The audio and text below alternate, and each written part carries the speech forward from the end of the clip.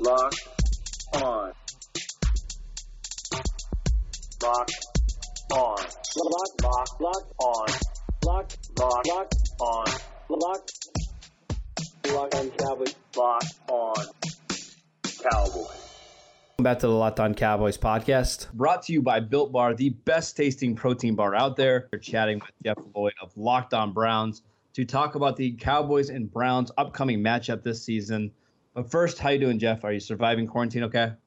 Yeah, look, I mean, everybody trapped in the house with two girls, almost teenagers. It gets a little hairy at times. Sure. But, we're managing. And, now that they will not be attending school again for the rest of the year. I think at this point, you've either cracked from being home too long or you've, tried to just find your way to cope and deal with it and, hope soon enough that we get to see the other side, so to speak. Absolutely. It's been, having free agency in the draft has certainly helped. But now that we're entering summer, it's going to be a little bit more difficult. But let's talk about those Cleveland Browns because, Jeff, I got to tell you, I root for the Browns quite a bit. The truth is, I just hate the Steelers so much. So I root for anybody in the AFC North besides the Steelers. So I follow the Browns as closely as I can. I've got to admit, I was pretty excited with a lot of moves that they made this offseason.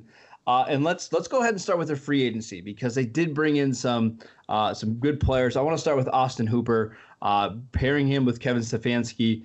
How do you like the move of bringing in Hooper to pair with David Njoku? First and foremost, it was a little like we knew this was the need. We knew this was the target.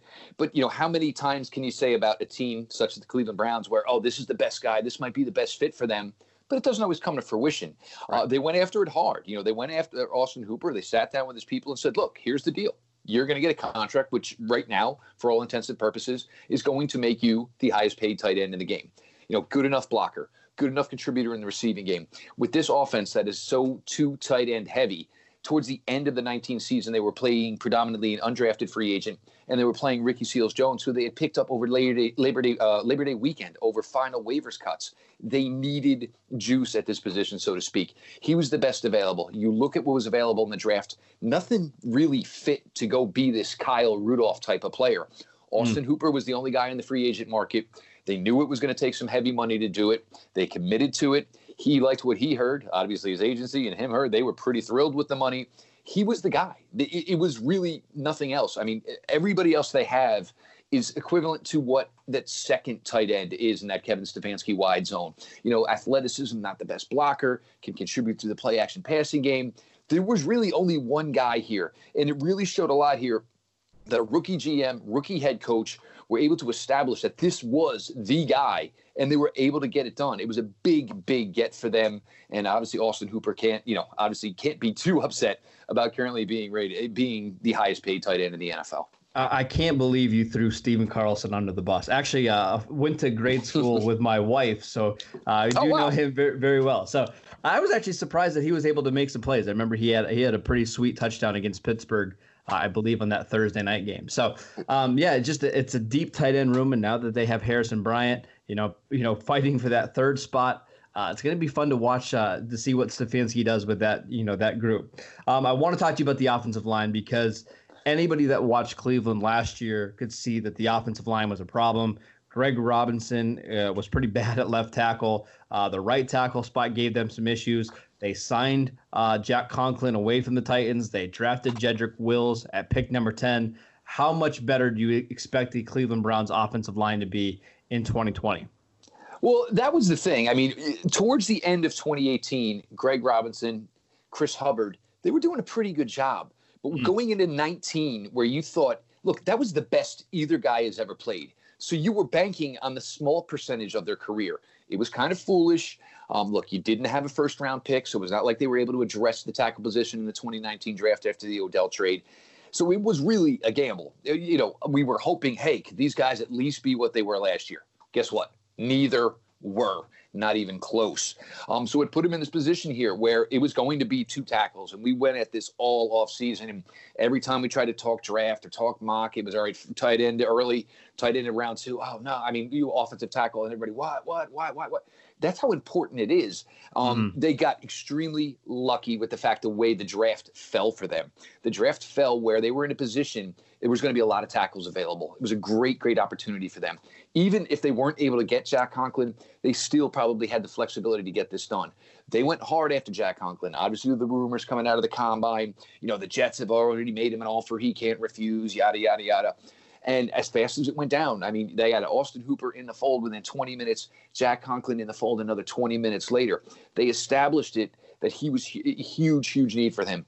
And they also kind of constructed the contract to make it favorable for Conklin. He's going to make a lot of money year one. There's a possibility he could be out of here in year one and be on the market again at 25. Or on the surface of the deal, he could be a free agent again at 28 and go ahead and cash in again. They structured a contract that made him, put him in a really great opportunity to make a lot of money now and to still get back out on the market a couple of years when this salary cap, as long as the coronavirus doesn't cripple it, so to speak, is going to be able to go cash in again. Very rare opportunity where you get to sign two big free agent deals. And that's essentially what they did with Conklin. Obviously, he's not far, from where he grew up, where he's going to be, playing for the Cleveland Browns. They liked him as a fit. They loved, the run game blocking. You saw everything he did for Derrick Henry. You know how important it's going to be here. Nick Chubb, not that he necessarily needed the help. He's certainly not going to complain about it by any means whatsoever. You put him in a great position here, and you just saw how difficult it was for Baker Mayfield where these tackles weren't getting it done. Some of it was on Baker. The drops weren't always correct. He didn't step up like he was supposed to. Some of it mechanics and stuff he needed to work on here. But a lot of times there was just so many clean rushes off the edge. And as whatever you think about Baker Mayfield, the size is an issue, man. These guys coming in at 6'4", 270, and railing away on a 6-foot-pound guy, it's going to take its toll. He's a guy who needs to play with a good offensive line, came from Oklahoma where he literally was, 6'7", 320 across the board of all these guys blocking for him. Yep. That's what he got comfortable with, didn't get touched much. Last year when he started getting beat around, it made for a difficult stretch for him and obviously the offense. With Jedrick Wills coming in the fold, with Conklin, you really got to feel a lot more confident in this offensive line where you've already got a good center. You've got a damn solid left guard, one of the top ones in the game in Joel Bitonio. They still have to figure out right guard, but they have enough names to throw at that position that hopefully somebody will seize that opportunity. Yeah, I feel like we need to talk about Baker Mayfield a little bit before we take our first break. Obviously, Baker took a step back last year, and I think you can attribute a lot of that to the offensive line. Odell Beckham was never really fully healthy. But outside of the protection in front of him, what does Baker need to do to be better in year three? Because a passer rating of 78 last year certainly not going to cut it.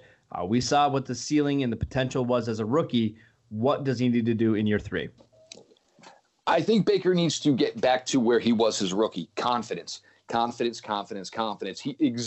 oozed it as a rookie. Last year, look, they took some shots in the mouth early. That week one loss to Tennessee, and after everything had been prematurely bestowed upon them, the cover of the Sports Illustrated NFL preview issue, I think there were a lot of guys, and, look, it ain't Madden. We got Odell, we got Jarvis, we got Joe, we got players everywhere.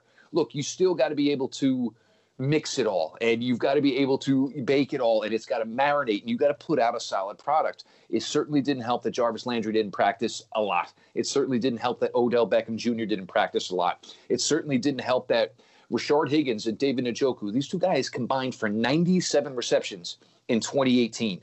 They combined for 9 in 2019. These were his guys. They thought, all right, we bring in the stars, we bring in the big names.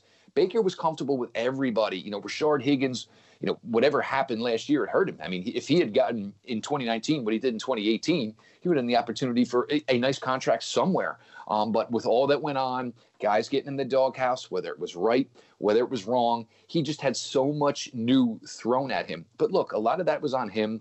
A lot of it was on the coaching staff. We'd sit here on these Monday mornings and hear from Freddie Kitchens, well, we got a lot of guys running wrong routes. Or this week, this guy's running the wrong route. Next week, it was this guy's running the wrong route. Oh, this guy. And for me, why are so many professional football players running the wrong route? This makes zero sense. Todd Monken leaves. It starts to leak out. Yeah, we scripted first 15 plays per game. Then after that, Freddie just kind of did what he did. And with Odell and Jarvis predominantly only practicing on Friday, what are you doing on Friday? You're practicing what's in the game plan. Right. Okay, so that's what they did. On Sunday, you're calling things that weren't in the game plan. And then once guys came into the fold, Antonio Callaway, you threw him in. So now everybody was kind of lining up in different spots here because you were adding another weapon to it. It was bad all around. And I think the fact that these guys took some shots in the mouth early, they weren't able to respond to it. And then once it got later in the season and they got decimated on the defensive side of the ball with Miles' suspension, Olivier Vernon missing time, they lost 2 cornerbacks for over a month. They're starting cornerbacks. They had 8 safeties on this roster, Marcus. Yeah. Come the end of the season, they were playing safety number 7 and safety number 8. The defense couldn't hold up. The offense wasn't confident enough in the messages they were getting from above on how to execute. And it led to what turned into, just a disgusting mess of a 6-10 season, and heads had a roll because of it. Oh, John Dorsey. We could do a whole podcast on John Dorsey and some of his failures as a GM in, Cleveland. And the Callaway pick still never made sense to me and why they forced him on the field. But that's for a different show. Let's take a quick break. We'll come back and we'll talk about the Cowboys side of things. Just wanted to remind you guys that today's episode of the Locked On Cowboys podcast is brought to you by Built Bar. Built Bar is the best tasting protein bar that you will ever have. I can promise you that. It's hard to even explain just how good Built Bars are. I tried the peanut butter one the other day and was just blown away by how good it was. Did not taste like a protein bar at all. I swear that you're eating a candy bar, and that's just how good it is. The best part about Built Bar is they're fantastic for you. They have an amazing combination of low calories, high protein, and low sugar. There's no crazy additives. If you want to experience a Built Bar, and I highly, highly recommend that you do, go to BuiltBar.com and use promo code LOCKEDON and get $10 off your first box at BuiltBar.com. This is Jeff Lloyd from Locked On Browns, sitting with Marcus Mosher. Obviously, for you Cowboys fans, host of Locked On Cowboys. We're getting into, roster free agency, the draft here that's gone on in the offseason here between the Cowboys and the Browns before their 2020 matchup. A lot of folks in Cleveland hoping it's a Thanksgiving game. You got some site here, Twitter handle, seeing maybe that it's a week 1 matchup. Who knows, guys? We got 24 hours. We'll know in 24 hours, so have your patience with that part of it. Interesting. Look, as far as what they were able to do in free agents. Obviously, some guys added to the defensive line, Marcus, a late one here in the last couple of days. And we'll start with this one here. I mean, I understand the preface of the Andy Dalton move, but do they really think Dak Prescott's camp is going, ooh, they signed Andy Dalton. The pressure's on us now. We're not going to get our money. Absolutely not. I think this is something that Dak loves because Andy Dalton has admitted that he's going to come in here and do whatever he can to help Prescott. He's not pushing for a starting job. He doesn't want an open competition. This is not something that should concern Dak, even in the slightest.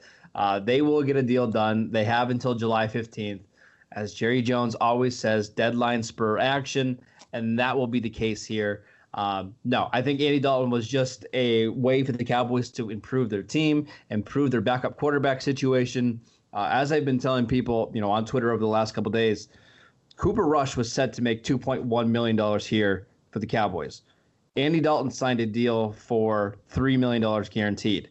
You're looking at $900,000, as the difference.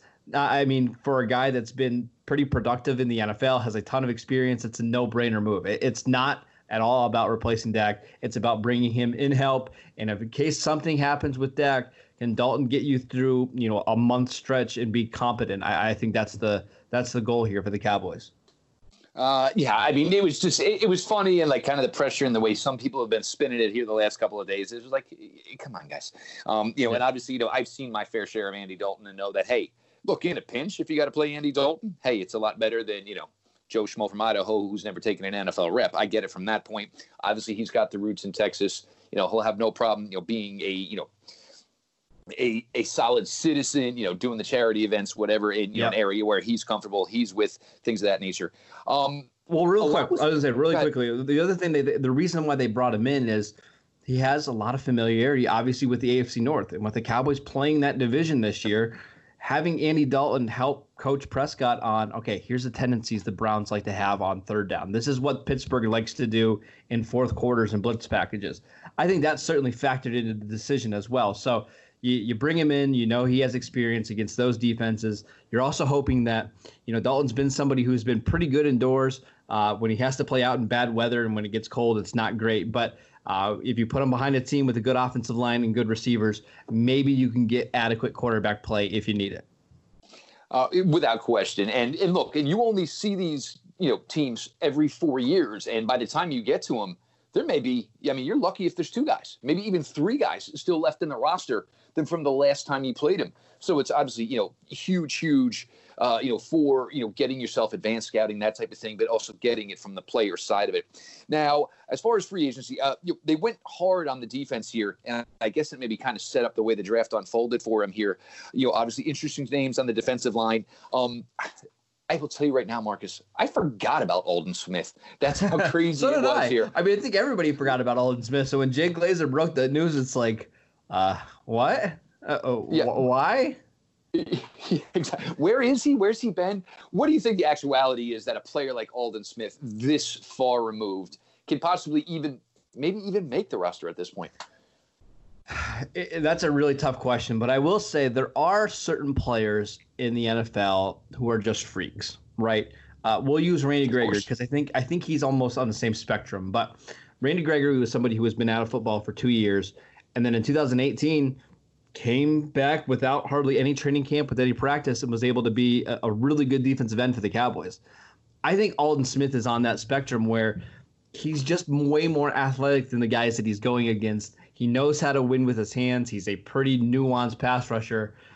Is he going to be the same player that we saw in San Francisco and even in Oakland the last couple of years? Probably not. But could he be a 5 to 6 sack guy? I think that's certainly in the realm of possibilities. And I think, he's been working out really, really well. He's really strong right now at 287 pounds.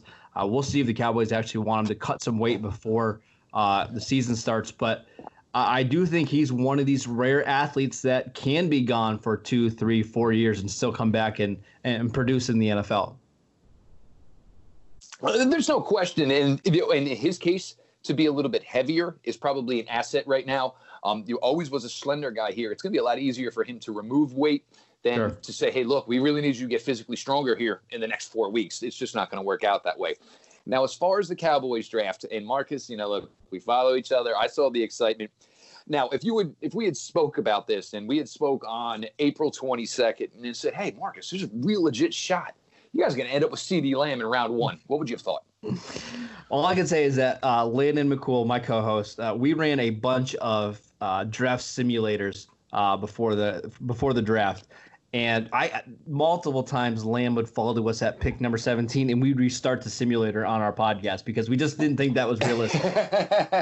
So to have him fall down to the Cowboys and then for them to actually pick him, I mean, that was quite a surprise. I was convinced that they were going to take K'Lavon Chaisson at 17 when they got there. It didn't feel real to me until I saw the CeeDee Lamb highlights pop up on TV. So it still doesn't feel real. So it was just a dream draft for the Cowboys to have a player of that magnitude fall to them, at pick number 17. And you look at what he's walking into, and as far as the personnel that Dak's got to work with, and look, if they give you, well, we're gonna work you for the money or whatever. Yeah. And you look, even if if Dallas is smart, they're going to get this done now. Because if he goes and drops another 5K season, which is certainly the possibility with the talent he has around him, guess what? Price tag's only going up. So, if Dallas, it's time to get this done and get him satisfied in that respect. Yeah, and they will. They will. Oh, I have no doubt. And I think they know, and they really know in the back of their minds, hey, we rode this basically, on food stamps with Dak Prescott for quite a while. Eventually, you're going to have to pay the piper here on this, so to speak. Now, the rest of the draft, and I'm going to ask you about this. Do you think there is enough in the secondary right now? I mean, look, that offense has got the potential to probably put up 30 week in, week out in this secondary. And look, this style of play in this league is getting closer and closer where everybody's on the same page. The Jeff Fishers of the world and even Ron Rivera, look, that style, it's not there. There's just so much that can go on offense, so much, incredible athleticism in the skill units of almost everybody in the league now. Is there enough in this secondary for Dallas so when they get in these shootouts with teams, they're going to be able to, get a couple of stops here and there so they can pull out some, 35, 31 ball games with a win? Probably not. And I think, actually, not even I think, I know that Mike McCarthy has been kind of privately telling his staff and people around him that they fully expect that they're going to have to score 30 to 35 points a game to win. So they're building an offense to do that, and I think they're going to be able to do that. On defense, what they're looking for now is an opportunistic defense. They know they're not going to be able to hold teams under 20 points. They just know that that's not the style of defense they're going to play. What they are going to do is they're going to be really aggressive. They have corners that can play press, bump and run, can play zone, that can jump routes. They have a pass rush now that can get pressure with their front four. But with Mike Nolan and Jim Tomsula, they're going to blitz a significant amount more than what they have over the last decade, basically. So they're going to be a really aggressive defense trying to find any way to get turnovers. And if they give up big plays, so be it. All that means is the offense is back on the field that much faster. So they know what their strengths and weaknesses are. I commend them for that. This team is still probably a year or two away from truly rebuilding the defense. But I will say this. If they can get better linebacker play out of Jalen Smith and Leighton Van Der Esch missed most of last season. Jalen Smith took a step back. If those guys can get back to the level that they were at in the 2018 season, I do think this defense has a chance to be okay. And that's really all Mike McCarthy and his staff are looking for. If they can be competent and they can be average, this team will be just fine. Yeah, no, I agree. And I think they've got enough on the offensive side of the ball. The key is going to be obviously, hitting the ground early in a lot of these games. And you put these teams in position where, they're, balanced. And if you can get them out of that balance, obviously it'll favor Dallas. And in this scenario, look, if you ain't got secondary, you better have pass rush. So I think that's going to aid them well there. This is your Thursday edition crossover. Locked On Browns, Locked On Cowboys, Jeff Lloyd, Marcus Mosher. We're going to get to a little bit more here in a second. Guys and gals, start the competition today with people important in your mom's life. Mother's Day is her Super Bowl, so celebrate this Mother's Day by scoring her favorite gift of the day. Your mom will be able to travel in her mind to exotic India, sample the food, and laugh at the perils of raising a teenager in 1950s India through a new book of fiction called The Henna Artist. By the way, it's Reese Witherspoon's book club pick for May. Then anytime in May, post a picture of you or your mom holding the ebook or book on Instagram or Facebook and tag the author Alka Joshi. A donation of 4 meals per post, up to 10,000 meals, will go to Feeding America. So guys and girls, buy The Henna Artist today at your favorite bookseller, including Barnes & Noble, Amazon, Walmart, Costco, Target, and make mom the ultimate winner in your family. All right, we are back. Let's talk about this upcoming matchup, Jeff, between the Cowboys and Browns. We'll end the podcast with this. What one matchup are you the most excited to see in this game? Is it the Cowboys, offense against the Browns defense? Is it their wide receivers against Denzel Ward? What are you the most looking forward to seeing? I think it's going to be, and obviously the corners, it's Greedy Williams. It is Denzel Ward. They're established here. They drafted Kevin Johnson to be a contributor here in some way. I think one thing people aren't totally understanding is I think Denzel Ward's going to play a lot more slot this year than people think. Denzel Ward is their best cornerback. How many teams right now in the NFL can kill you with their slot? I think the Browns staff is intelligent enough to say, well, if we're going to get killed by the slot, why are we not using our best cornerback there? Kevin Johnson is more equipped on the outside. Denzel Ward can go anywhere. He's smaller. He's quicker. He's the quickest one you got. So if the slot's the issue, then go ahead and take care of that with Denzel Ward. The secondary for me is certainly something I'm looking forward to. You're going to have 3 new safeties in the fold with Carl Joseph, Sendejo, the drafting of Grant Delpit, which is going to be interesting how it all works because all 3 are kind of like similar. So it's going to kind of have to, I know they like the fact that they're similar, but it's going to see who excels where, who excels on the roof, so to speak, who excels closer to the line of scrimmage, who can handle the tight end. And the weird thing you're going to notice is there's not going to be much linebacker play. It took a while for us. And, Joe Schobert was a player we loved here. Mm-hmm. Christian Kirksey had no interest in paying either of these guys. And then the free agency linebacker position, it just went off the board and we're not touching this guy. We're not. And then even the draft, you took one at 97 and a player I like in Jacob Phillips.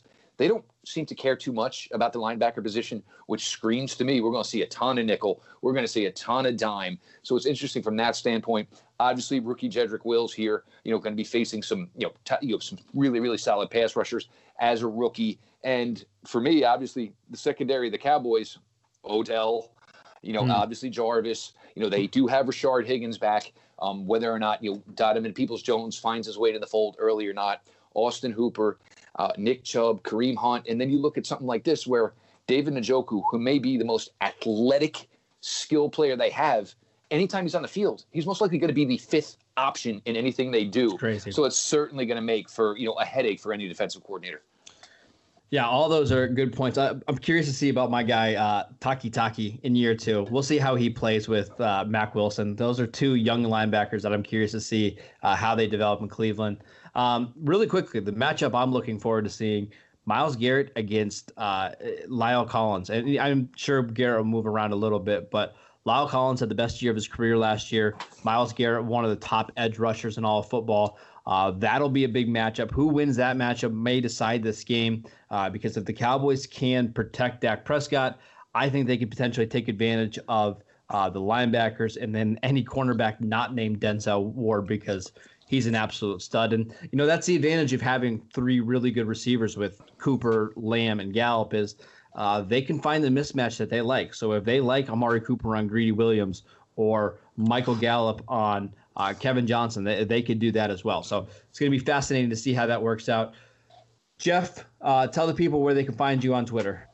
Obviously, at Jeff_LJ_Lloyd.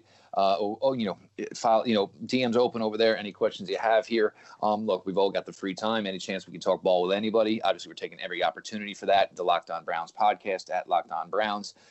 It's just, working hard and, for me now, I'm not used to working during the day. I did have a normal, 9 to 5 in an office to go to every day. So I'm starting to get a little bit more like the rest of you, Marcus. Like, hey, can you record at 10 a.m.? Yeah, I'm free. Sure, I'm free why at not? 10 a.m. Sure, 10 a.m.'s good. 10 p.m.'s good. Noon, whatever. So it's a whole new realm with that here. And it's obviously for me, it's opened up the opportunity to talk to a whole bunch of different people, this off season, just due to more flexibility here, having been home now in the house for almost 2 months. Yeah, working at home is certainly interesting. You got to be really disciplined, or otherwise you're sleeping in till 8, 9, 10 o'clock, and nothing else matters, right? It's always fun. Jeff, it was great talking to you. You guys can find me on Twitter at Marcus_Mosher. Make sure you're following both the Locked On Browns and Locked On Cowboys podcast. Both of those podcasts are doing fantastic, and we appreciate all of our listeners. And we will be back next week with some more crossovers.